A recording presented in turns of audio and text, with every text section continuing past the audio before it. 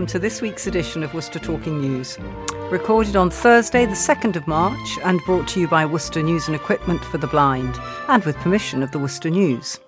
I'm Pippa Curtis and the team this week comprises John Plush as recording engineer, Carol Hartle on copying and admin, and our readers today are Catherine Neal.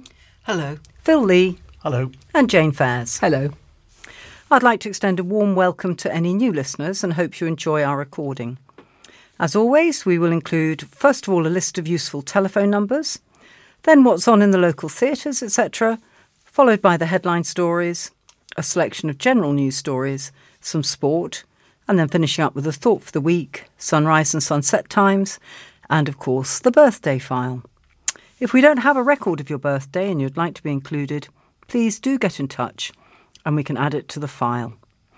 Obituaries are now recorded after the closing music. We do like to hear from you, so if you have any comments or problems, a message can be left on the answer phone on 01905 767 766, or alternatively, just put a note in your wallet. Finally, the service is free to users, but if you'd like to make a donation, it can be sent to Colin Chance House, Wilds Lane, Worcester, WR5 1DA, and many thanks to Barbara Moss, who's just made a recent donation. So let's start this week with the telephone numbers, which Jane is going to supply. Talking Newspapers, Colin Chance House. Telephone numbers 01905 767766. Listeners should be aware that this is not manned daily and need to be patient if a reply is required. Police Non-Emergency 101. NHS Direct 111. Out of Hours Medical Assistance 0300 123 3211 between 6 and 8 p.m.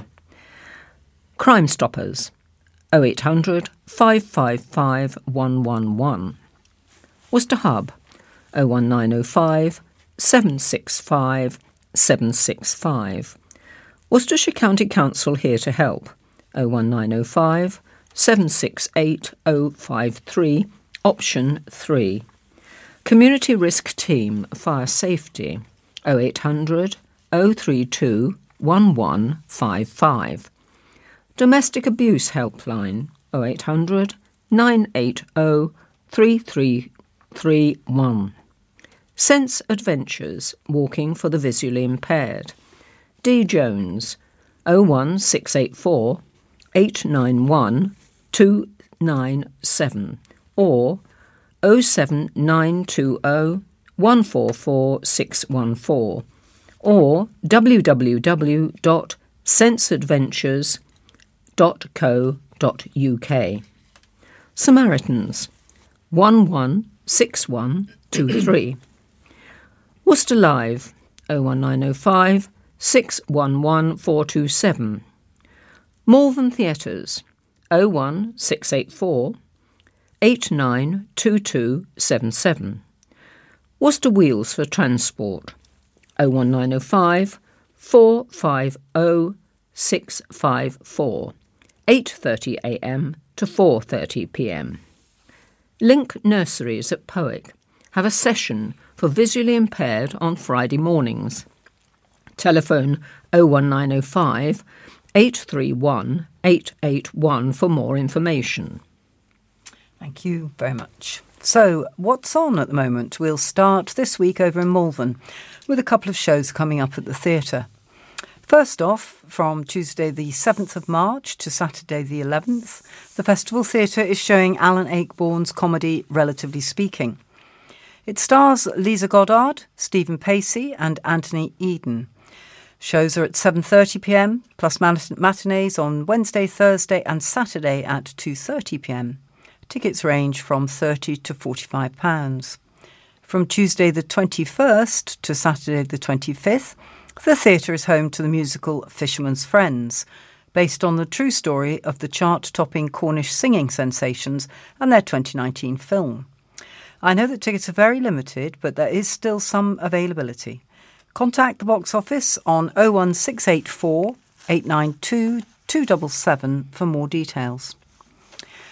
Something a bit different now. If you're a fan of brass band music, then head down to Worcester's Guildhall on Friday the 17th of March at 7:30pm, where Worcester's Concert Brass will be performing. It's the Mayor's charity concert and tickets cost just £10. Advance notice now of a performance of Bach's St John's Passion taking place at Worcester Cathedral on Friday, March the 31st at 7:30pm. An array of guest soloists will join Worcester Cathedral Choir for this powerful musical composition. Tickets can be booked online through eventbrite.co.uk. And finally, at the Swan Theatre, Worcester, from Thursday the 9th of March to Saturday the 11th, the Young Rep Company are putting on a brand new play called Samphire. It's a complex story about those who are at the wrong end of money, fortune, and the wars they have to fight in order to survive. Book tickets through the box office on 01905 611 427. OK, we'll move now on to the headline stories, and Catherine will begin first of all reading the headlines for the whole week and then kick off with the story from last Friday actually. Yes. That's right, yeah.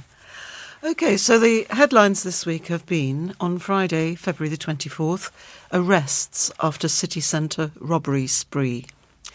Saturday's headline was Shop to Shut. The popular Gwilym's Farm outlet is closing. On Monday, the headline was Major Plea to Seize Sixways. Council investigates land grab from new owners. On Tuesday, February the 28th, the headline was Standoff at Leisure Centre. Travellers to be moved on as soon as possible. Wednesday's headline was Two are charged after man found hurt. And Thursday's headline is Lives at Risk. Rough sleeper calls for cold weather help to come sooner. So, last Friday's headline story was Arrests after city centre robbery spree. Two 15-year-olds carried out a rampage of violence and thefts while armed with a knife in the city centre. They've been arrested after a spate of robberies and assaults took place in and near Worcester city centre, while hundreds visited for light night. The teenagers, both male and aged 15, have been arrested on the suspicion of robbery and assault. During their 2-hour rampage, it's alleged one 15-year-old grabbed a man by his throat before stealing his wallet in Holywell Hill in St John's at around 8pm. About 15 minutes later, they threatened another man as he withdrew cash from an ATM on Grandstand Road. The pair also stole cash from a third man after they assaulted him in Shrub Hill Retail Park at around 9:20pm. And at around 9:30pm to 10pm, the young thugs also verbally threatened a group who were also at the retail park. Another man was left ambushed and kicked in the stomach in St Martin's Quarter in Silver Street. Shortly after the incidents were reported, officers carried out a search of the area, and as a result, two 15-year-old boys were arrested on suspicion of robbery and possession of a bladed article. Both remain in police custody. Detective Inspector Sharon Wallace said, "I'd like to thank the public for their help in providing descriptions of two suspects reported to have assaulted and robbed a number of people in Worcester city centre last night. Officers responded swiftly to the area and arrested two teenage boys on suspicion of robbery and assault. They both remain in police custody. I'm continuing to appeal for information and witnesses to these incidents and would like to ask anyone who may have been in the city centre and saw anything untoward or captured dashcam or CCTV footage of the incidents to please get in contact with us. Information can be reported to police by calling 101, quoting reference 605I of the 22nd of February 2023, or report online via our website here." OK, Saturday's story was Shop to Shut. Family farm shop closes. The owners of a prominent farm shop in Worcester have announced its closure with a heavy heart. Gwilym's Farm Shop in Ombersley Road in Beverley has been a well-known business in Worcester for the past 33 years, and the farm has been worked by Mary and Neville Gwilym since 1963. A spokesperson said, "It is with a heavy heart that we inform you all that Gwilym's Farm Shop will close its doors at 4 p.m. on Saturday, March 11th, 2023, for the final time. We would like to thank all our customers and our loyal, long-serving staff for a wonderful 33 years and wish them well for the future. Many people have gone on Facebook to share their sadness about the news. The farm shop's neighbour, the Fish Emporium Worcester, has thanked the shop for helping it throughout the years. A spokesperson said, "Some of you may have heard that Gwillim's farm shop is closing for business. Unfortunately, this is true, and we want to take this time to wish the Gwillim family well and all their staff all the very best for the future. I would like to thank Mr. and Mrs. Gwillim for allowing me to set up my business, the Fish Emporium, next door to the farm shop nearly 6 years ago now." The Fishmongers has said despite its neighbour's closure, it will stay open for business and trading hours have not changed. Last August, the farm was hit by a big fire. 3 fire crews from Hereford and Worcester Fire and Rescue Service attended the scene and roughly 4 acres of crops were destroyed. The burnt crops were later valued at around £2,000 to £3,000. Gwillim's Farm Shop in Beverley, Worcester is a historic name in the area, and the land on which it stands has been worked by Mary and Neville Gwillim since 1963. At the time, Adam Gwillim said, "The fire has caused a huge amount of distress to the family. But it's not about the money. We've been welcoming people into our farm to educate them more about what we do, and we're trying to help the local community. And then we get news like this." The shop is on the Gwillim's farm site. And this is about a council, a Six Ways land grab. The council is to investigate ways it could push to secure the future of the Six Ways site in a land grab from its new owners following a call by the city's mayor. Councillor Adrian Gregson, the Mayor of Worcester, proposed making a direct plea to neighbouring bosses at Wychavon District Council to look at using its compulsory purchase order powers to seize the land at Six Ways on the edge of Worcester from its new owners, Atlas, to ensure its future is secure.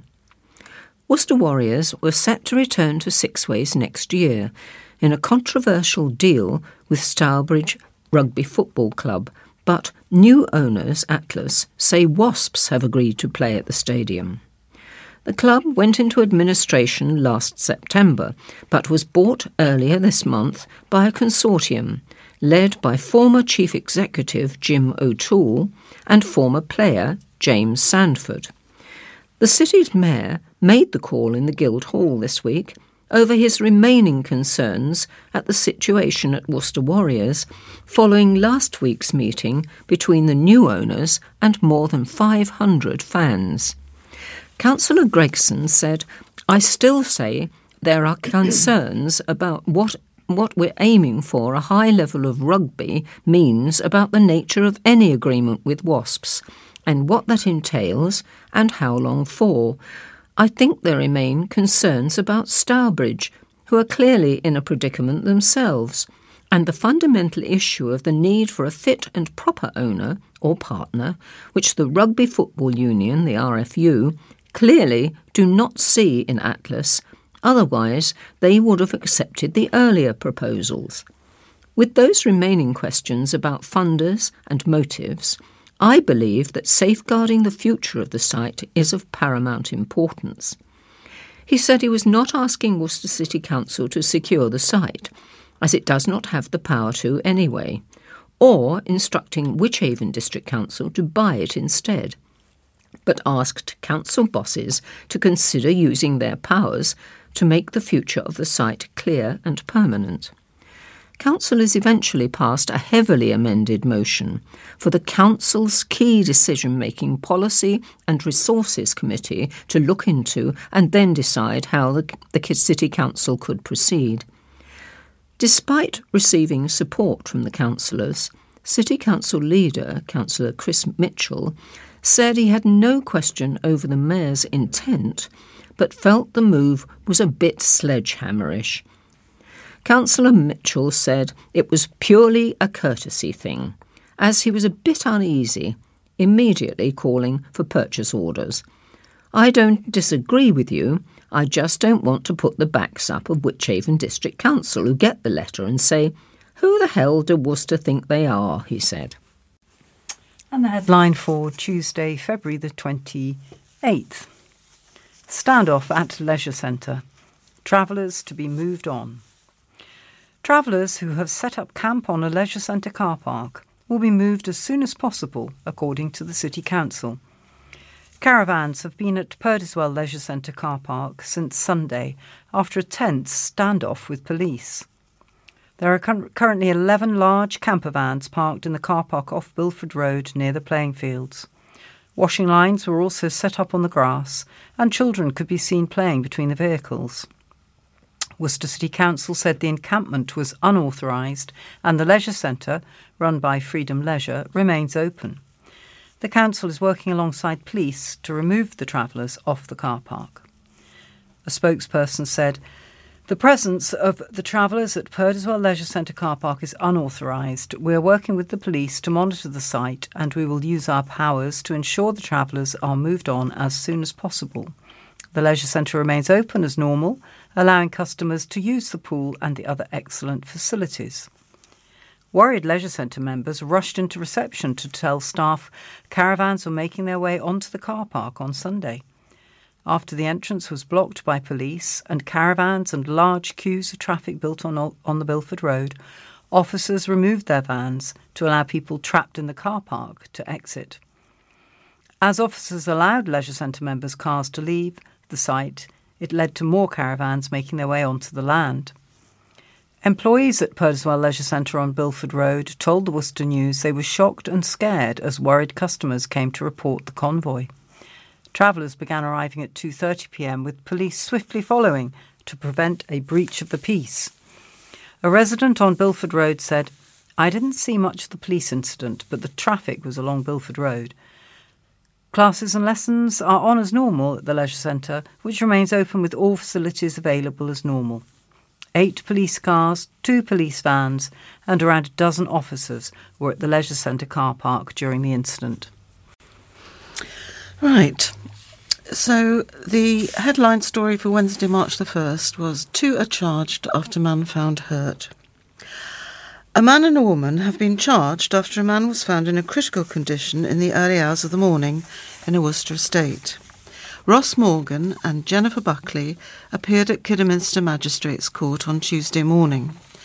Morgan, of Exeter Road, Ronkswood, has been charged with grievous bodily harm, possession of a bladed article and assaulting a police officer. Buckley, also of Exeter Road, has been charged with grievous bodily harm. An alleged assault took place at around 5 a.m. on Sunday, February the 26th, in Exeter Road. A 29-year-old was left with serious injuries and still remains in hospital in a serious condition. The pair have been remanded until Monday, April the 3rd. West Mercia Police are urging anyone who may have more information to come forward. A police spokesperson said, "Anyone with information can get in contact with police on 01905 331 237, quoting reference 00119-I-260-22023. Alternatively, information can be passed anonymously to Crime Stoppers on 0800 555 111 or by visiting www.crimestoppers-org.uk. Crime Stoppers is 100% confidential. Shocked neighbours in Ronkswood said they were concerned when they woke up to a large police presence outside their homes. Police officers were seen looking in bins and police dogs were sniffling along hedges as marked and unmarked police cars and vans filled the streets. Other officers wearing white suits and face masks could also be seen going in and out of flats on the road, while police tape was placed across a gate. Officers were going door to door along the streets, asking people if they saw anything and if they have any CCTV which may help their investigation. A couple sleeping in their living room for health reasons said they woke up to noises and flashing lights everywhere. They added they saw 7 police cars, 2 ambulances and a large number of police at 5 a.m. One eyewitness said, "I drove past with my wife earlier and that's when we saw one of the police dogs sniffing around the hedges. Another resident said an officer came round asking if they saw anything and if they can check the CCTV footage from their house. Thursday, March the 2nd now. The headline was Lives at Risk. A rough sleeper said people could lose their lives on the streets due to emergency protocols not being strict enough. Neil Hanover, 53, claims up to a dozen homeless people have no other option but to set up their sleeping bags and their duvets on the city streets. Workers from Severe Weather Emergency Protocol, SWEP, are called out when temperatures plummet to 0 degrees Celsius or below and offer accommodation for the night. But Mr. Hanover said he and other rough sleepers feel the benchmark for action should be raised from 0 degrees Celsius to 4 degrees. SWEP is not being called, and it should be. That is the gripe we have. Other people have been sleeping with 2 or 3 duvets during the night because it's freezing. I have a sleeping bag, and it's a summer one. It cost about £18 to £20, and it's a bit thinner, but I can't afford to get a new one. It makes me angry and frustrated. It's easy to lose your positivity, but I see something at the end of this rainbow. He said homeless charity Caring for Communities and People, CCP, and homeless shelter Mags Day Centre will not call SWEP unless temperatures reach 0 degrees Celsius in order to stay within the guidelines given by the Met Office. Mr. Hanover has been sleeping rough since November and said people lose their lives when they sleep on the streets, and that's the reason SWEP is called, because the streets are not fit for people to sleep, but the threshold should definitely be higher. People could die. Mr. Hanover lived in France for 6 years, but his life took a drastic turn when he was made homeless when he arrived back in the UK. He ended up in Worcester in pursuit of his mother, who used to live in Bromsgrove, but he was left homeless when he realised she no longer lived at that address and he didn't have the money or the resources to find her. A spokesperson for Worcester City Council said outreach teams contact rough sleepers and encourage them to make use of the shelters. Since November 1st last year, SWEP has been open for 32 nights. During that time, 38 people have been supported. Of those people, only 4 are known to be still sleeping rough, and work is continuing to find options for them. The council said there are a wide range of services available when SWEP is not in operation. The spokesperson added, the City Council has recently adopted a new homelessness and rough sleeping strategy that aims to end homelessness and rough sleeping, and, where it has not been possible to prevent it from occurring, to ensure that it is rare, brief, and does not reoccur. And here are some other stories from the paper this week. Marriage and divorce. Marriage and divorce statistics for Worcester have been published by the Office for National Statistics. The figures have been published by the Office for National Statistics from the 2021 census. The data consists of the proportion of people aged 16 and over in local authorities in England and Wales who are either married, divorced, or were formerly in a civil partnership. According to the data, 43.9% of Worcester's over 16 population is married. Approximately 85,614 people. The figures also show that 10.5% of the over 16 population were either divorced or were formerly in a civil partnership, approximately 8,989.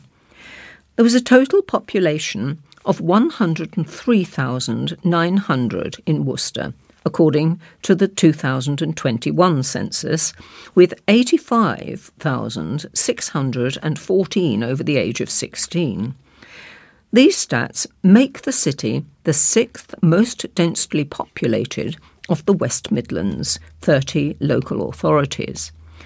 This equates to around 22 people living on each football pitch sized area of land.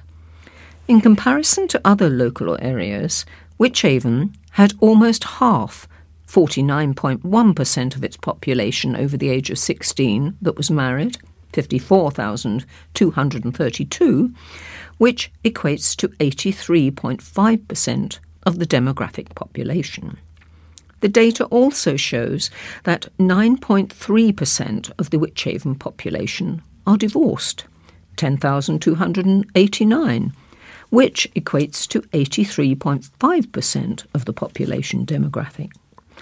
As for the Malvern Hills, 48.2% of the Malvern Hills over 16 population is married, approximately 32,380 people.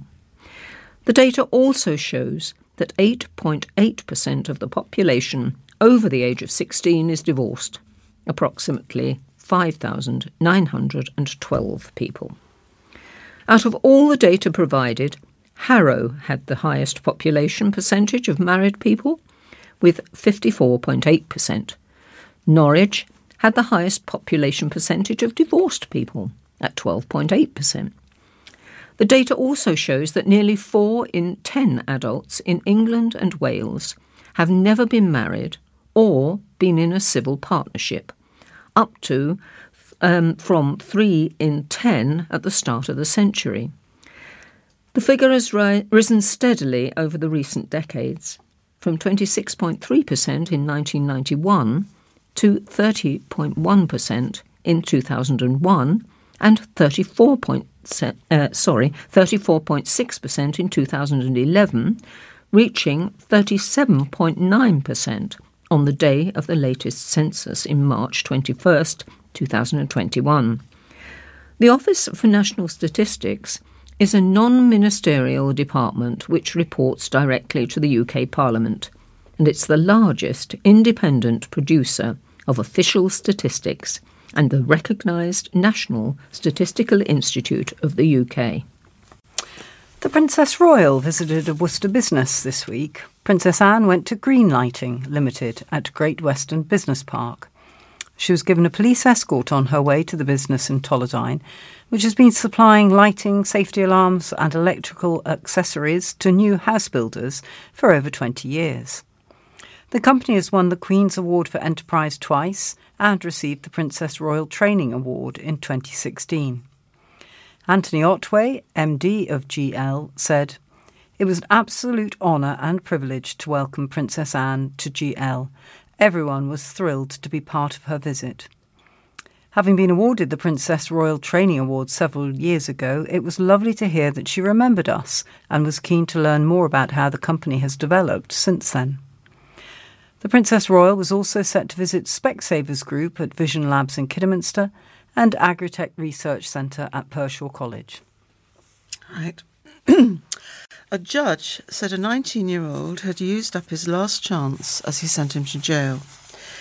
Ethy Perry of James Drive, Evesham, and previously of North End, Pinvin, Pershaw, was given a suspended jail sentence but within weeks had reoffended, police catching him with a knife in a car he had no licence to drive. Perry, who brought a bag to court, gave no reaction as His Honour Judge James Burbidge, KC, Worcester's most senior judge, said he had no choice other than to send him to prison. Chloe Appleby, prosecuting, reminded the judge he gave Perry the suspended sentence for using counterfeit cash in April last year.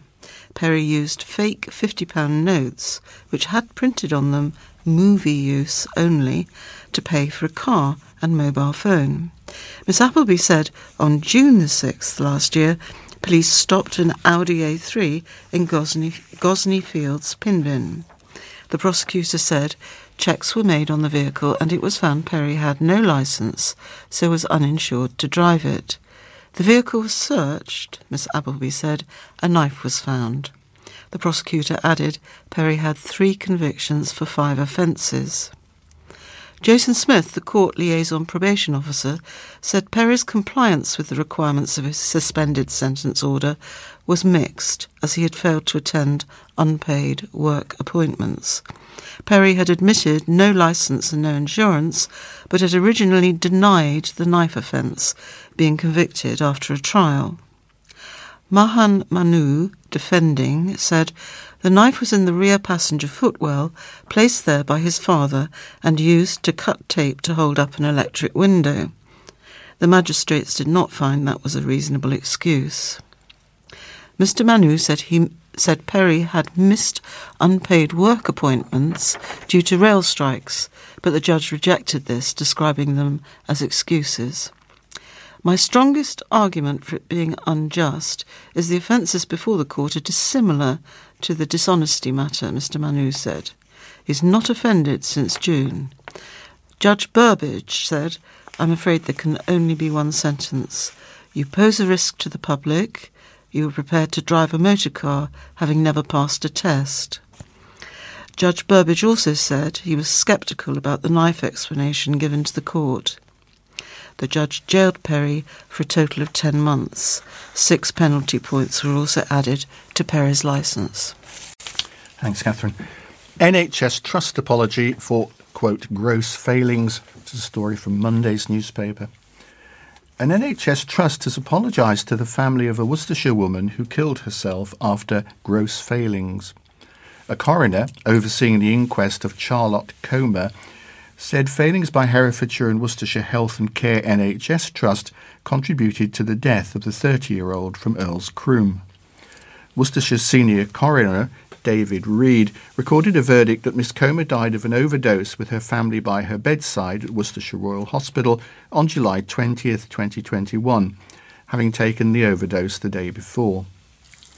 The number of care coordinators who oversaw Miss Comer's care, that the Trust had not focused on Miss Comer's body dysmorphic disorder, where a person spends a lot of time worrying about their appearance, and the loss of hope after being told a referral to the Priory for specialist care had been paused, were found by the coroner to be key factors why Miss Comer took the overdose. A statement from Herefordshire and Worcestershire Health and Care Trust said, "We accept the coroner's findings and apologise unreservedly to Charlotte's family and her friends for the failings identified at the inquest which may have contributed to her death. Following an internal review, we have introduced new processes for funding arrangements and made significant changes to the structure of the care coordinator role. As a result, care coordinator caseload sizes are now always within the national guidelines. We have also seen an increase in staff retention, with patients now supported by a consistent care coordinator or key worker who is familiar with their care. While we deeply regret the failings in Charlotte's case, it is important that anyone in Herefordshire and Worcestershire struggling with their mental health continues to access the support available locally. This includes help with common symptoms such as depression and anxiety, more specialist support for complex conditions, and urgent help for anyone experiencing a mental health crisis. Miss Comer's sister, Mo Knight Evans, said, "We want to make sure a tragedy like this doesn't happen again to other families with loved ones struggling with BDD." Piston Gin, which was based at the Royal Porcelain Works in Worcester before relocating to Cheltenham, has put forward a planning application to move to Diglis and open a flagship store. The plans include opening a small batch gin distillery, gin school and shop at the Danks 2 former boathouse in Diglis Basin off Diglis Road. The distillery opened at the Royal Porcelain Works in 2018 before reopening at an unit in Staverton near Cheltenham last September, after a move to Worcester's Cathedral Square fell through, scuppering a chance to remain in the city, well, at least for the moment. The company said it had no intention of leaving Worcester permanently and had continued to search for a suitable base in the city for its flagship store. Piston Gin now has the means to produce more than 3,500 bottles a week at its Cheltenham premises, following a recent rollout across Canada and the US. The new base in Diglis will allow Piston to continue to host its popular, albeit bigger, gin classes, which include cocktail masterclasses and distilling sessions, as well as producing small batches of gins. The planned move has now been made formal by a submission of a planning application to Worcester's City Council. A statement included with the application said the business has grown due to the popularity of the brand and its product. As such, large-scale production is now being carried off-site at an out-of-town commercial unit, but there remains a desire to retain the gin classes and small batch production within the city's company, Home City. The proposal would support the expansion of a local business by providing new premises from which to operate, supporting 7 full-time employees. A plan to open a tap room at the former Diglis Boathouse, which has been empty for a number of years, was approved by the council planners at the end of 2019, but never came to fruition. The empty boathouse was intended as a restaurant as part of the regeneration of Diglis Marina, approved by the council in 2004, but remained empty. You can have your say on the plan by visiting Worcester City Council's website, and the application number is 23/00149/FUL. That's capital letters. And consultation ends on March the 15th. OK, so we're familiar with dogs visiting old people's homes, but this is a different story completely, and it's accompanied by a wonderful picture of one of the residents of the care home stroking an alpaca in her bedroom. I'll read on. A Worcester care home marked its 10th anniversary by having special furry guests pay residents a visit. Latimer Court, which was opened in February 2013, welcomed the Cotswold Vale alpaca experience to the home. Residents were able to pet the friendly mammals, and those who couldn't make it downstairs were also treated to a visit from the alpaca in their bedroom. Donna Tustin, General Manager at Latimer Court, said that the residents, team and some family members celebrated in style. The residents really enjoyed seeing the alpaca, she said, and can't wait to see them again. Thank you so much to Cotswold Vale Alpaca Experience.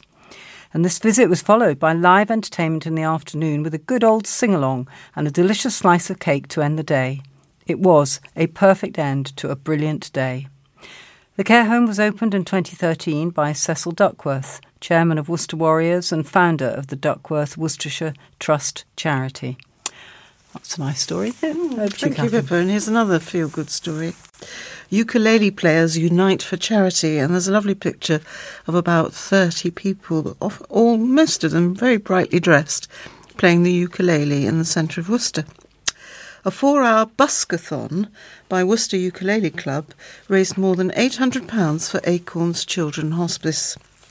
Dedicated Museums held the event at the Crowngate Shopping Centre to help launch their fundraising campaign for their chosen charity of the year. The group of 40 ukulele players performed in shifts from 11 a.m. to 3 p.m. on Saturday, February the 25th, to keep shoppers entertained with jolly playing and singing. While the ukulele players performed, the Bucketeers, which included one dressed as a bee and another as a ladybird, held buckets and danced and sang along with them. Worcester Ukulele Club Chairman Rob Phillips said, despite some very cold conditions, Worcester Ukulele Club got stuck into a great start to their Acorns fundraising campaign 2023. We raised over £800 at our stint in Bell Square, Worcester, thanks to the generosity of the public. Well done all our members who braved the cold and played enthusiastically. And special thanks to all our bucket rattlers who engaged with the public. Thank you, everyone. We would like to thank everyone who kindly donated money and Crowngate staff for their help. The Mayor of Worcester, Councillor Adrian Gregson, visited the players in Bell Square. He picked up a ukulele and joined the strummers. Last year, Worcester Ukulele Club collected almost £14,000 for Pancreatic Cancer UK. This money was the result of 85 gigs performed by the club's players over 12 months. It brought the total of cash raised for different charities by the ukulele group to an astonishing £82,322 since 2013. It's remarkable, isn't it? Right, something a little more serious. Debate on impact of city air quality. A debate on the issue of air quality in the city rounded up a week of activities dedicated to sustainability and held at the University of Worcester. The debate, held as part of the university's long-standing Go Green Week and open to the community, featured representatives from Worcestershire Regulatory Services, First Bus, the health sector and the university, as well as Lord Victor Adebowale, CBE, Chair of the NHS Confederation.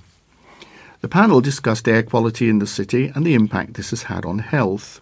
Questions focused on problems with air pollution in certain parts of Worcester and its effect on private student housing, moving between campuses, and wider issues around sustainable travel. Matthew Fung, public health consultant at Worcestershire County Council, said air quality had been improving virtually year on year up until the current year, and that since the 1960s, but there were issues that needed to be addressed. Katie Boom, Director of Sustainability at the university, stressed the importance of collating student and staff travel habits in order for the university to advocate on their behalf, showing external transport operators demand for certain services. She added, "None of these things are going to be easy for any of us to fix. The good point is that now everybody is having conversations and getting upskilled."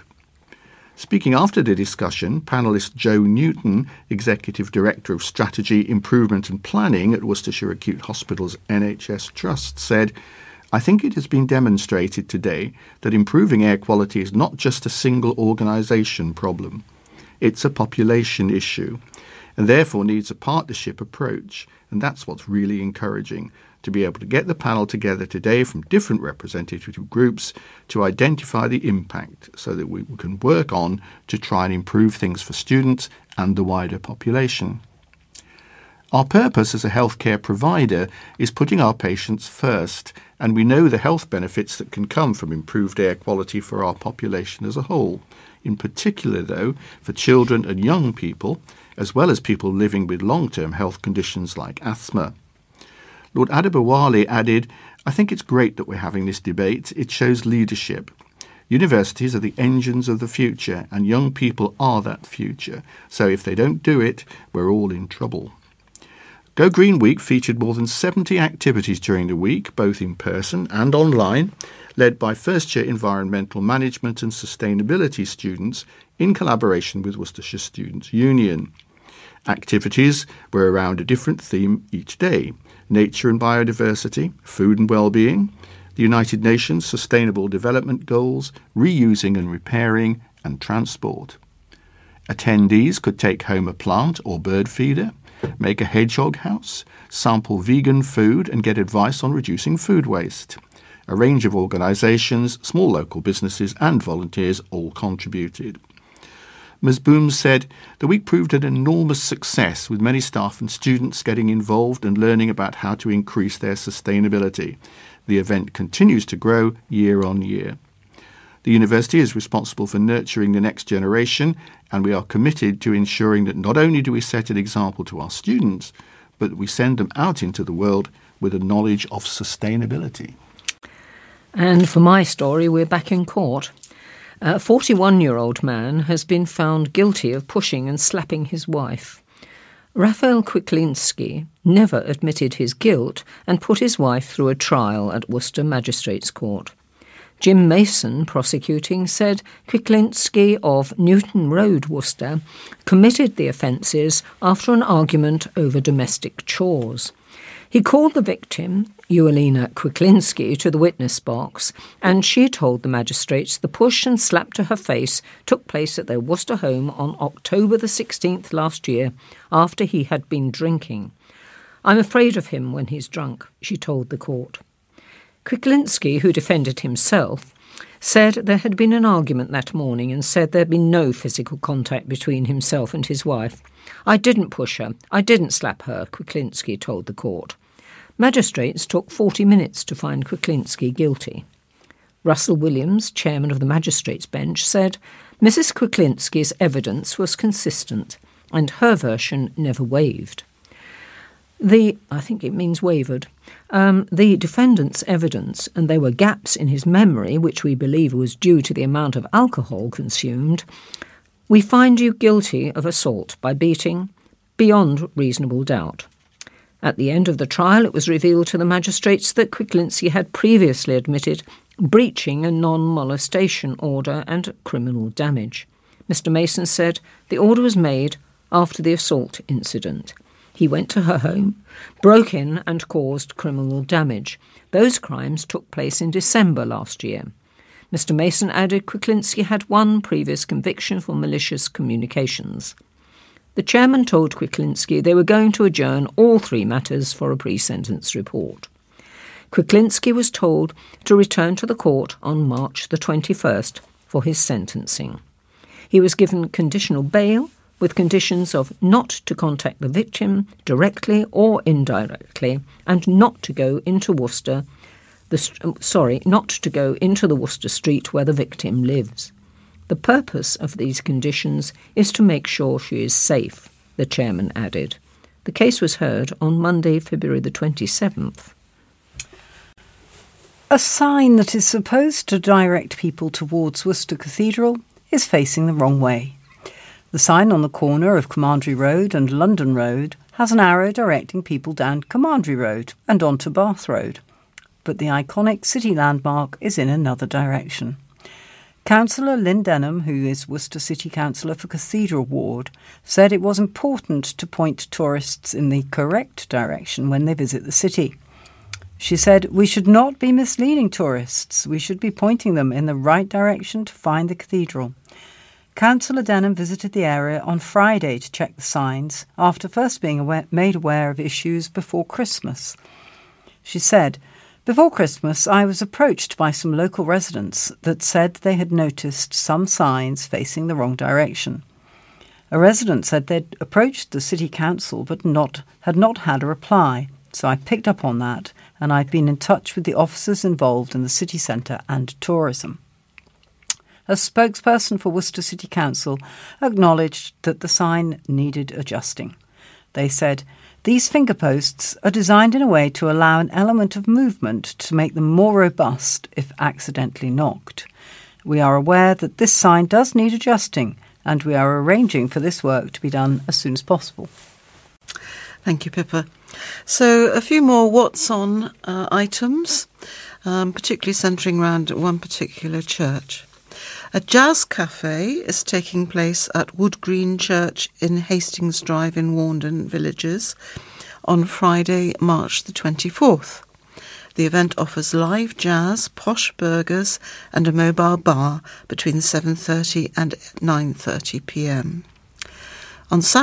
On Saturday, March the 25th, between 3 p.m. and 5 p.m, there is a seniors spring tea, and the same day there is a quiz and curry evening between 7:30 and 9:30 p.m. On Sunday, March the 26th, between 9:30 and 12:30, there is a meeting on Why Does God Allow Wars? An Easter Day celebration service takes place on Sunday, April the 9th, between 9:30 and 11:30 a.m. You'll have noticed I've been reading some serious stories, but this one's slightly different, I suppose, although just as serious to the lady concerned. It's headed, "Bring Home the Bacon." A hungry woman nearly ate a crisp, which could be worth £100,000 as she tucked into a bag of Walkers while watching television. Kaylee Hemming from Ronkswood is now anxiously awaiting to find out whether she's won the £100,000 after finding a heart-shaped crisp in a packet of smoky bacon crisps. Crisp manufacturer Walkers is giving away this $100,000 to whoever finds the best heart-shaped specimen in its standard bags. I didn't know anything about this, did you? I could have eaten one. The competition started in January and is running for 2 months.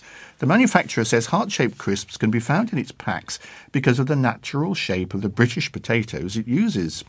She found the crisp while digging into some snacks while watching telly on Friday night, February the 24th.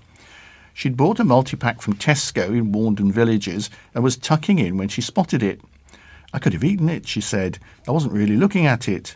I just held it up and I was like, oh my days, and I rang my sister straight away to see if she thought it was a heart shape."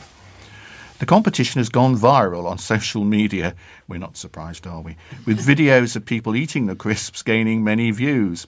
But Miss Hemming's crisp had been locked and stored in a lunchbox for safekeeping out of fear of her breaking it. Miss Hemming added, "It would be life-changing if I won the money. It would be really nice. I would help my family and it would be nice to give back and help them." Everyone out there with heart-shaped crisps probably feels the same. When asked if she thinks she will win the $100,000, she said, I've seen quite a few of the crisps and they are good, so I don't want to get my hopes up. On the side, there is a bit... Oh, she means on the side of the crisps. On the side, there is a bit which comes out more, so it's not symmetrical, but others are different shapes, so it is hard to say. Miss Hemming added smoky bacon would definitely be her new favourite flavour of crisps if she won. Only if there's heart-shaped ones, if she wins. there's... Yes.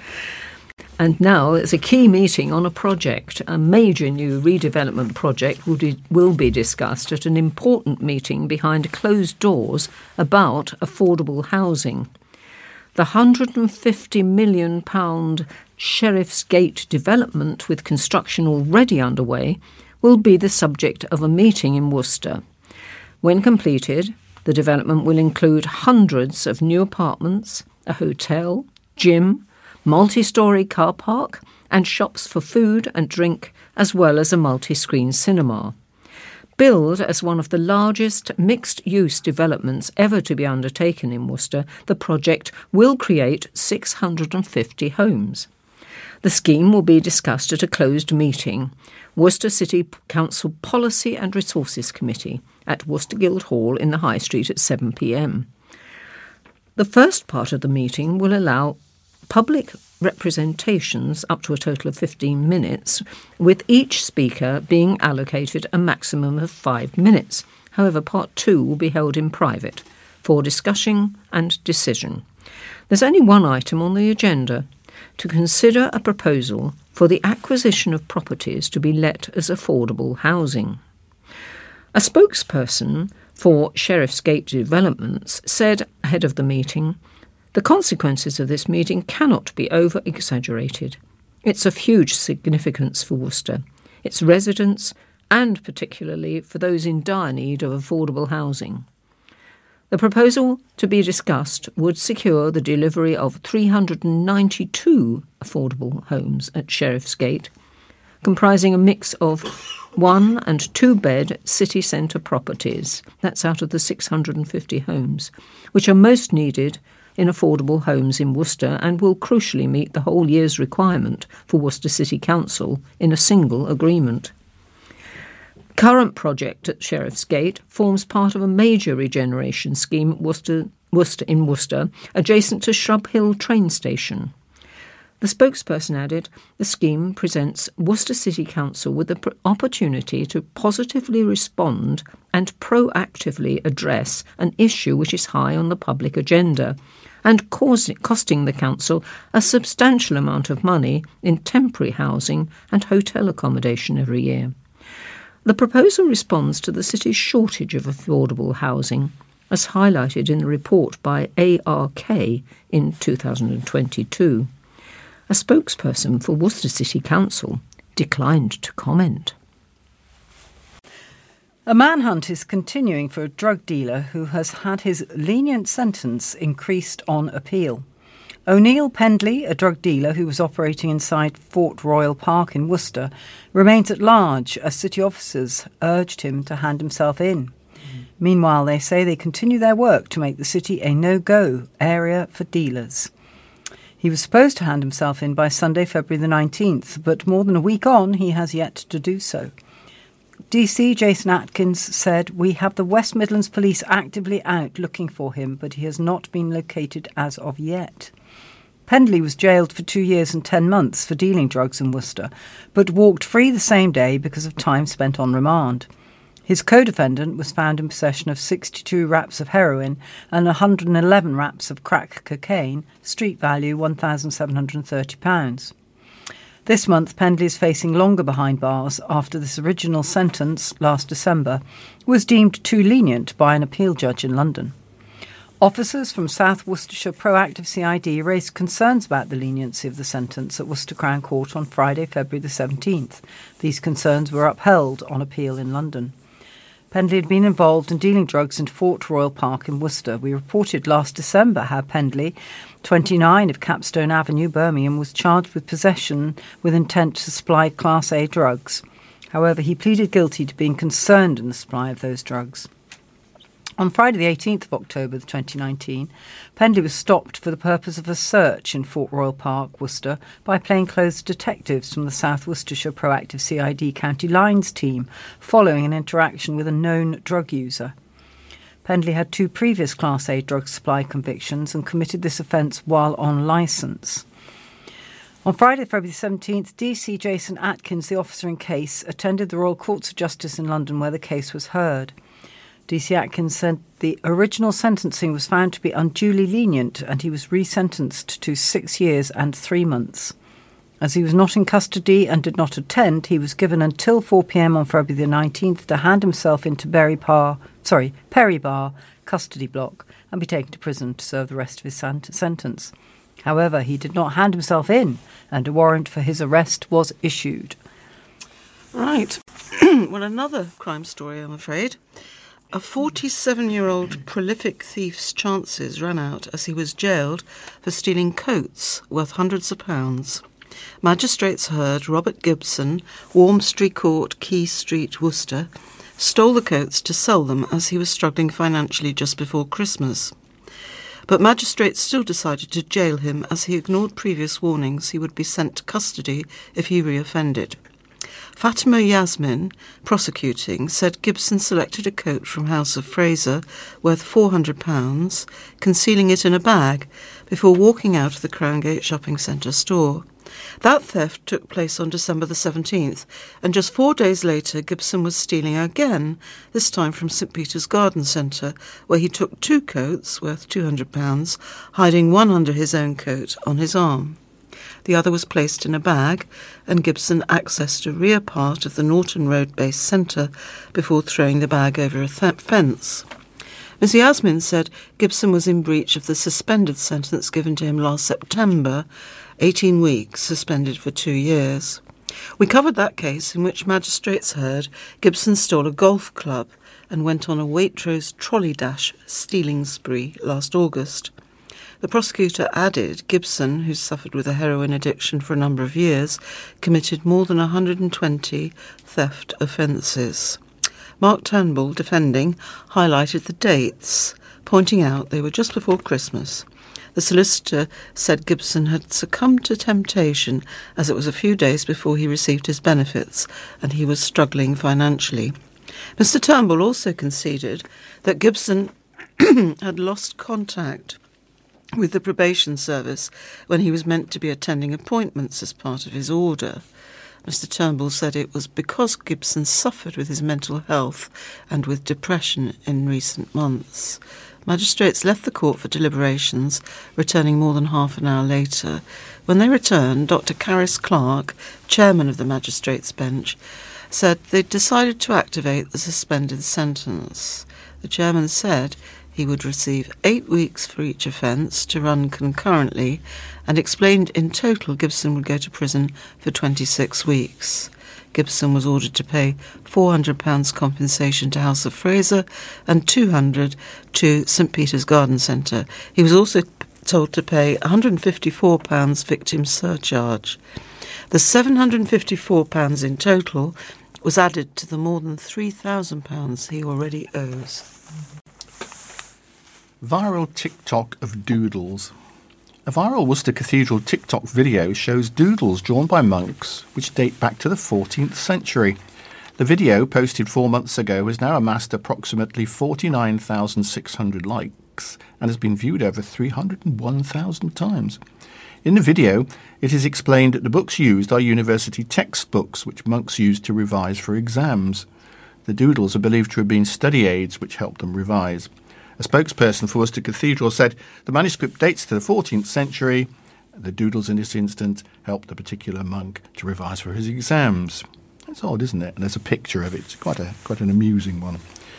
Now, over the last few months, I've been reading things out. We've come across a couple of times the story of prime hydration, and I know you're all agog to learn the latest on this. So here we go. It's from Saturday's newspaper, and the headline is Tight Security at City Store. Extra security has been put in place to cope with long queues of customers desperate to get their hands on bottles of prime hydration. A security guard has been stood at the door of Sainsbury's in Blackpool as desperate shoppers queue to get the drink. The supermarket in Windermere Road had a security guard monitoring the stand on Thursday. Long queues of people snaked around the superstore as people waited to get their hands on the coveted hydration drink. A staff member said they sold out after replenishing the stock today and hope to get a new order of the drink delivered. Over the past few months, the drink has only been sold in Asda in the UK and on the official website. Aldi had bottles of it as special buy, but the shelves were quickly cleared by the same desperate customers.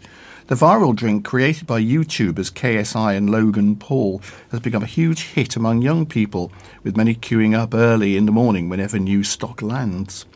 Sainsbury's has issued a 3-drink per person cap on purchasing the drink, but this has not stopped the stock from selling out. On many of the stands, it reads, "Maximum purchase 3 units. Thank you for understanding." However, it seems shoppers in Barbourne were less than impressed at the recent drink stock at their local Sainsbury's, with Prime Hydration from Tuesday still on the shelves. The convenience store still has a few bottles of the tropical punch flavour selling at £2.25 and orange and mango selling at £2.50. After the drink became immensely popular in America, the business partners decided to try their luck across the pond by launching the energy drink in the UK, and it's been flying off the shelves. KSI has spoken about the celebrity-endorsed drink in an episode of the Fellas podcast, where he reacted to the popularity of the drink. He said, "It's always sold out, man. Honestly, people are selling it on the black market.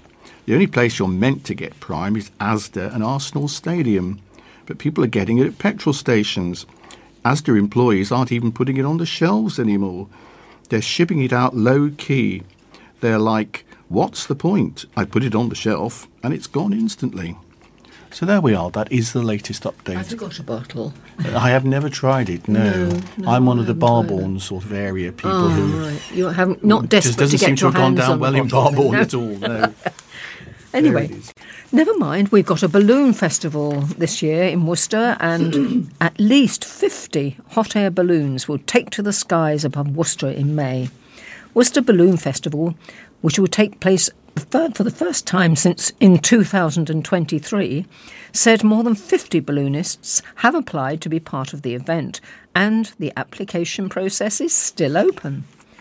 In a statement on Facebook, a spokesperson for the festival said, "What an amazing response from the balloonists in our first year.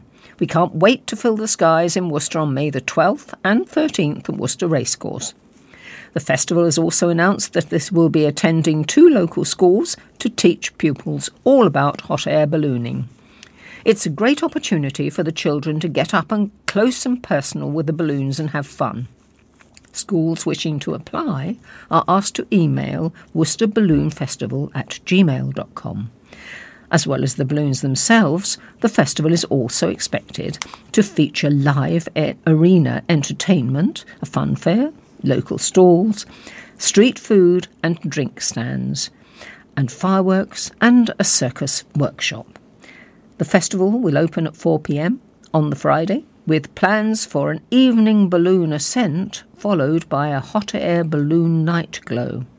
The night glow involves the balloons being illuminated like lanterns as they are choreographed to music, organisers say.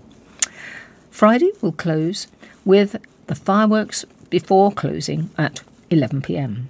and Saturday will see an early start with the first balloon launch at 6 a.m. Gates will open for the main event at 11 a.m. ahead of the full day of entertainment. The arena will host performances from motorcycle display teams, Stunt World and Jamie Squibb Freestyle, the American Civil War Society and the Got to Sing Choir. Flotsam, the Fool's Circus workshop will also be running to provide classes on circus skills suitable for all ages, alongside a fun fair and a selection of local traders. Mass Balloon Ascent will take centre stage as the event's grand finale, with all of the pilots taking to the air before a final balloon glow and fireworks display. Tickets are now on sale via skiddle.com. A popular zero-waste living shop in Worcester city centre has officially opened in its new location. Pack It In, Zero Waste Living, is now based at number 2 in the Corn Market, after moving from their previous location in the gallery on the Shambles. Philippa Gilfillan, owner of Pack It In, said, "It's been really good. We had a small army of volunteers who helped us with painting, decorating, moving and setting up. It's been fantastic. And it's wonderful to be here and be so visible and more involved in the community. It's a great opportunity for us." The shop sells a wide range of food items, toiletries, detergents and lifestyle items which help people to live a more sustainable lifestyle and minimise waste. Mrs. Gilfillan said, "For those who may not know, we do unpackaged food and cleaning materials. You can bring your own container along, weigh it on a customer scale, refill it as much or as little as you want. You bring it to the till and just pay for the weight." Mrs. Gilfillan said that she's hoping the new location will help Worcester residents consider more sustainable options. Hopefully, a lot of people have been saying that we're now on a general route for shopping, so we're hoping it'll encourage people to live more sustainably. We always recommend people to start small and perhaps bring a bottle, like a washing up bottle, to weigh and refill. Do that for a few weeks, and if there are other things, you can build up more gradually. It's certainly not about all or nothing. You can build up gradually and see how you get on. The new shop was previously occupied by Be The Change's Bake a Difference Bakery, which closed in 2022. The shop also has an online website and a home delivery service, which will be continuing. Right. Well, when we were talking about headline stories, there was one about the travellers at Purdeswell Leisure Centre. And this is an update from today, Thursday, March the 2nd, inside the paper. Travellers were still at a leisure centre car park in the city as the Worcester News went to press, despite being told they had to leave by 5 p.m. yesterday, that's Wednesday. The group camping on Purdeswell Leisure Centre car park were told they had to go by 5 p.m. yesterday at the latest. Caravans were still on the car park, children were playing and washing was billowing in wind when your Worcester News reporter visited at 5:30 p.m. yesterday. The group arrived at the car park off Bilford Road, Worcester, on Sunday afternoon, February the 26th. So far, the group, which has brought several caravans, cars and camper vans onto the private land, has remained 3 nights in the car park. A spokesperson for Worcester City Council said City Council officers, accompanied by the police, have served legal notices on the travellers who've parked on the Purdeswell Leisure Centre car park without authorisation. The notices require them to leave the site by 5 p.m. on Wednesday and to not return within 3 months. A spokesperson for West Mercia Police said police have carried out regular assurance patrols in the area. The local Safer Neighbourhood team have attended in the last hour and served a notice to the travellers, who've told police they intend to leave today or tomorrow. The situation on Sunday caused gridlock on Bilford Road, as you'll remember from the previous story, with staff and passers-by forming a human chain to try and stop them entering the site. Police blocked the entrance with a van to prevent caravans from continuing to enter, but eventually were forced to move to allow people to leave the car park. There are currently 11 large camper vans parked in the car park off Bilford Road, near the playing fields. Despite the large presence, landowners Worcester City Council said the encampment was unauthorised and the leisure centre, run by Freedom Leisure, remains open. Phone use leads to fatal crashes. There have been 43 crashes, some fatal, caused in part by someone using a mobile phone at the wheel in the West Mercia Police Force area. West Mercia Police is supporting the National Police Chiefs Council, that's the NPCC, mobile phone operation over the next 2 weeks by targeting motorists who continue to use their handheld mobile phone at the wheel. Motorists caught using a handheld mobile phone while driving face a £200 fine and 6 points on their licence. Drivers caught twice face a lengthy ban, which could also lead to a £1,000 fine. New drivers, those who've passed within the past 2 years, face having their licence revoked if caught just once.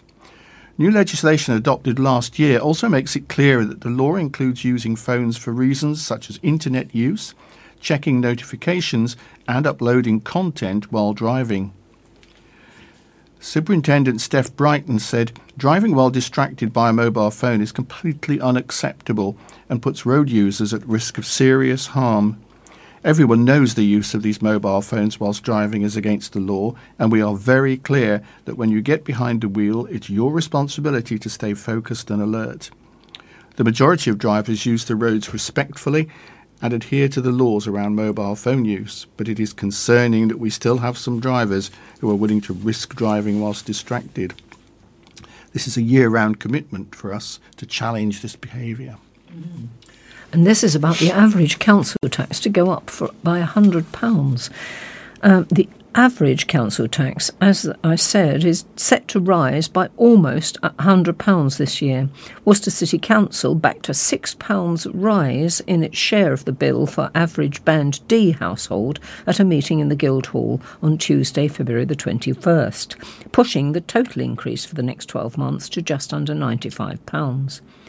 Worcestershire County Council approved its budget plans at a meeting in County Hall last week, with its share, which is the biggest and pays for education, social care and transport, rising to £1,465.78 for Band D households, an increase of £69 on last year.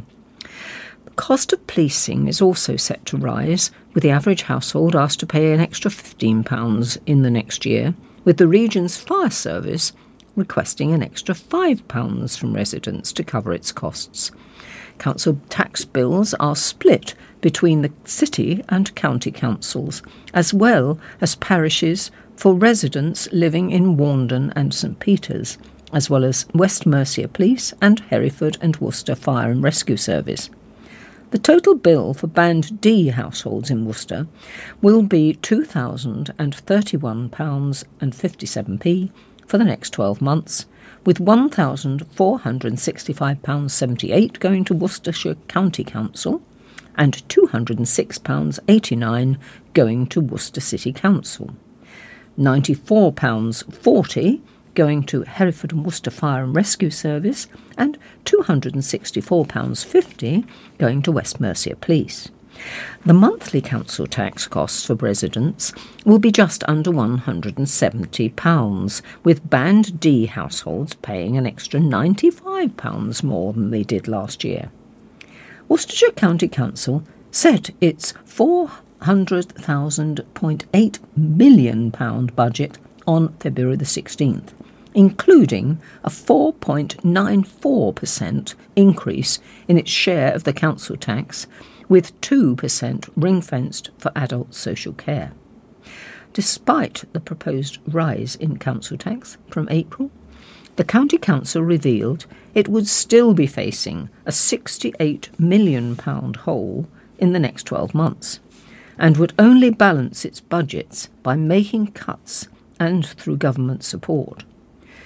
Council bosses said £22 million would have to be cut or saved from next year's budget, and a further £45 million would have to be slashed from the budget in the following 3 years. Nature, history and beauty will be celebrated this Easter at National Trust properties across Worcestershire. Every single National Trust Easter trail is different and celebrates nature, history and beauty. Follow winding garden paths, crash along muddy woodland trails, or time travel with adventures to castles, towers and mansions. And, of course, each National Trust Easter trail ends with a chocolate egg or a vegan and free from egg, made in the UK using cocoa that's responsibly sourced from Rainforest Alliance certified farms. National Trust Easter egg trails cost £3 per child, plus the normal National Trust admission, free entry for National Trust members. The nearest National Trust properties that are taking part in Worcestershire are Worcestershire's Cotton Court, Croom and Hanbury Hall and Gardens in Droitwich. It's best to contact either the National Trust website or the individual property for the dates that the trails are taking place, because each one is doing a slightly different timetable. But that's something to look out for over the Easter holidays. Over to you, Catherine. And here's something a little bit later in the year. A celebration of all things vintage is coming to the Severn Valley Railway this summer as the popular Step Back to the 1940s weekends return. The 16-mile line and all of its stations will host a festival of 40s-themed fun with music, dancing, food, displays, vehicles and costumed reenactors on June the 24th and 25th and July the 1st and 2nd. Visitors are encouraged to dress up in 1940s outfits to get fully into the spirit. Passengers will be able to hop on and off the exclusively steam-hauled services as they choose, catching all sorts of activities throughout the day, including speeches by Winston Churchill, 1940s singers and dancers, a wartime wedding, and fun jitterbug sessions.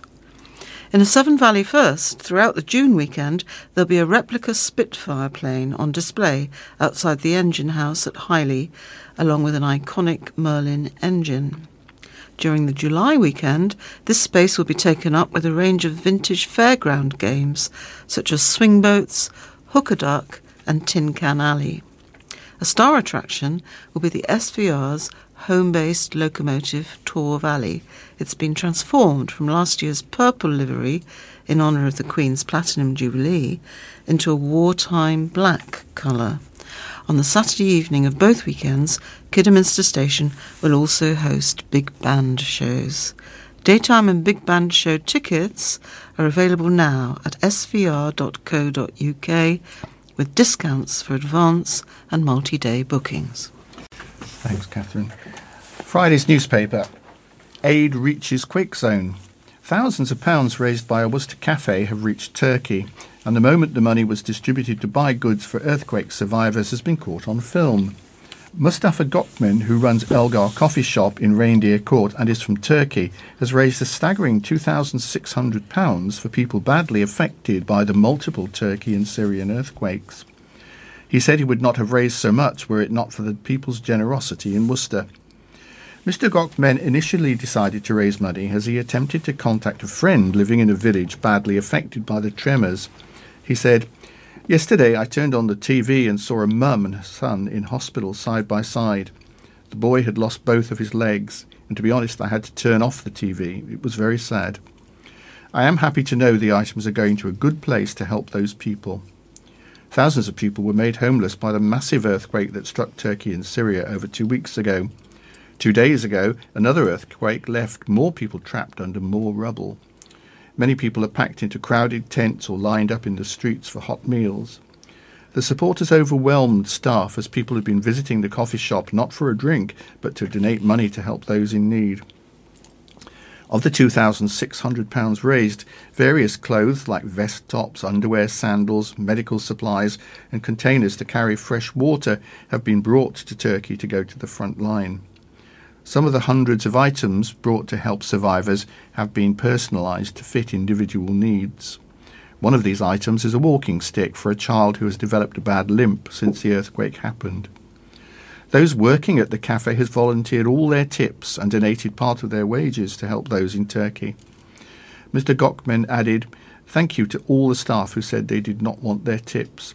I'm so happy with everyone who has come in to say that they are upset with what has happened and donated. Thank you to Worcester News. They have helped everybody out." And this is why are there so many roadworks.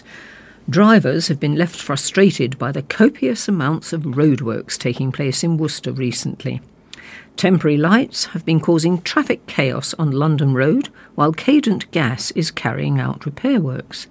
Roadworks have also been taking place on Bath Road, Shrubbery Avenue, Tudor Way on Dines Green and Astwood Road this month. Drivers have noticed an increase in roadworks taking place recently, and now Worcestershire County Council has revealed why this is the case. The council said more roadworks are being carried out because it's half-term and there is less traffic on the road. A spokesperson for Worcestershire County Council said, "The County Council always seeks to plan and manage roadworks to minimise delays to the travelling public, and the most disruptive works are generally planned during school holidays where traffic is reduced. It is not always possible, however, to schedule all activities within school holidays, and some of the current works in Worcester are emergency works, which need to be completed at the earliest opportunity. Thank you, Jane. Well, that pretty much concludes most of the general news, although before we start the sport, this is a kind of hybrid sport news item, so it kind of links the two. And it's about the racehorse owner Jim Lewis, who has died. The owner of legendary Cheltenham Gold Cup winner Best Mate, Jim Lewis, has died aged 88. Best Mate is renowned as one of the greatest horses in Cheltenham Festival history, winning 3 Gold Cups in succession back in 2002, 2003 and 2004. Trained by Henrietta Knight and ridden by Jim Colotti, the horse ran in the claret and blue colours of Mr Lewis's beloved Aston Villa. Jim Lewis also enjoyed success in the sport of horse racing with the likes of Edredon Bleu, who won the Queen Mother Champions Chase at Cheltenham in 2000, and the 2003 King George VI Chase, and Impec. Mr Lewis reportedly died of kidney failure, according to sources close to the family. Brian Tongue, a close friend of Mr Lewis, told the Worcester News that he will cherish the moments we shared. Jim was very special to me. He took me under his wing from a young age, taking me to the home of some of the biggest stables and biggest race meetings, which has helped me build up contacts in the sport. I'd like to say thanks to him, and I will cherish all the moments we shared. I have lots of fond memories. Jim served as a patron at St Richard's Hospice for more than 10 years, and with Best Mate he won 3 Cheltenham Gold Cups. He also sponsored the Best Mate building, which is used for family support at the hospice. Best Mate, who will forever remain in Cheltenham racing folklore, was the first horse to win the Gold Cup more than once since L'Escargot in 1970 and 71. The 10-year-old died back in 2005 of a suspected heart attack after being pulled up whilst competing in the Gold Cup at Exeter Racecourse on the 1st of November. Mr Lewis used to celebrate Best Mate's victories in the old Bush pub in Callow End. Trainer Knight paid tribute to Mr Lewis in the Racing Post, describing the owner as a colourful person. She said, "We had some fantastic days and he had some very good horses. In my eyes, Edredon Bleu was every bit as good as Best Mate, and we had a lot of fun. Jim was very superstitious and always wore the same scarf to the races. He loved his racing and his horses. He was a very straightforward owner to deal with, and we kept in constant contact in those days via handwritten faxes. He was a colourful person who was good for the game and part of the jumping scene. He had huge patience too, and would always give them more time." And now we'll have some more up-to-date sport. Catherine. A rugby story. Stourbridge Rugby Football Club vow not to hurry Six Ways move, promise to do due diligence and keep their members informed. Members of the management committee at Stourbridge met with Bill Sweeney and the Rugby Football Union representatives on Friday evening. The meeting saw both parties touch base amidst proposals to relocate the club's first team to Six Ways under the Worcester Warriors name by the new owners Jim O'Toole and James Sandford. Atlas. Club chairman Miles Edge was keen to emphasise that the meeting was very much an introductory one, with plenty of things to happen before any decision-making process. The Rugby Football Union came and met our management committee to touch base on the situation, he said. There are lots of things yet to happen on both ends, the RFU, Atlas and ourselves, but this is obviously an opportunity for the club. COVID and injuries have impacted us as well as other factors, and obviously you look at our club and see what we should be capable of. But nothing will be done before we do our own due diligence and we put everything in front of our members. There remains no date on a vote, with the details of the agreement still being written up. Atlas themselves are still in a 90-day completion period to confirm their takeover at Six Ways, and the RFU are still to sanction the deal after turning down their application for Warriors to play in the Championship earlier this month. So this process still has a way to go before anything can begin to move forward. Stourbridge remain at the bottom of the National League 2 after a 17-10 defeat to Luctonians on Saturday. They remain favourites to be relegated from the semi-professional game and into Midlands 1, one league above the likes of Worcester, Malvern, Droitwich and Evesham. However, Atlas have specified that will have little impact on any of the future plans. Cricket now. Busy pre-season. Worcestershire Cricket Club announced full and varied warm-up programme ahead of their 2023 campaign. Worcestershire County Cricket Club have announced their pre-season programme. The pairs will take in 12 days of red and white ball cricket over 6 matches as they gear up for the new campaign. A busy March will see Worcestershire take on Gloucestershire and Northamptonshire before a double header against local rivals Warwickshire.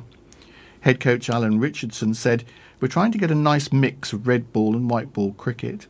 By the time we finish the Warwickshire games, we will have just over a week before the first county championship match against Derbyshire. I think that's a nice build-up and one that is realistic for us." Following a winter of indoor training at Malvern, the squad will move their practice outdoors from March the 13th in Kidderminster.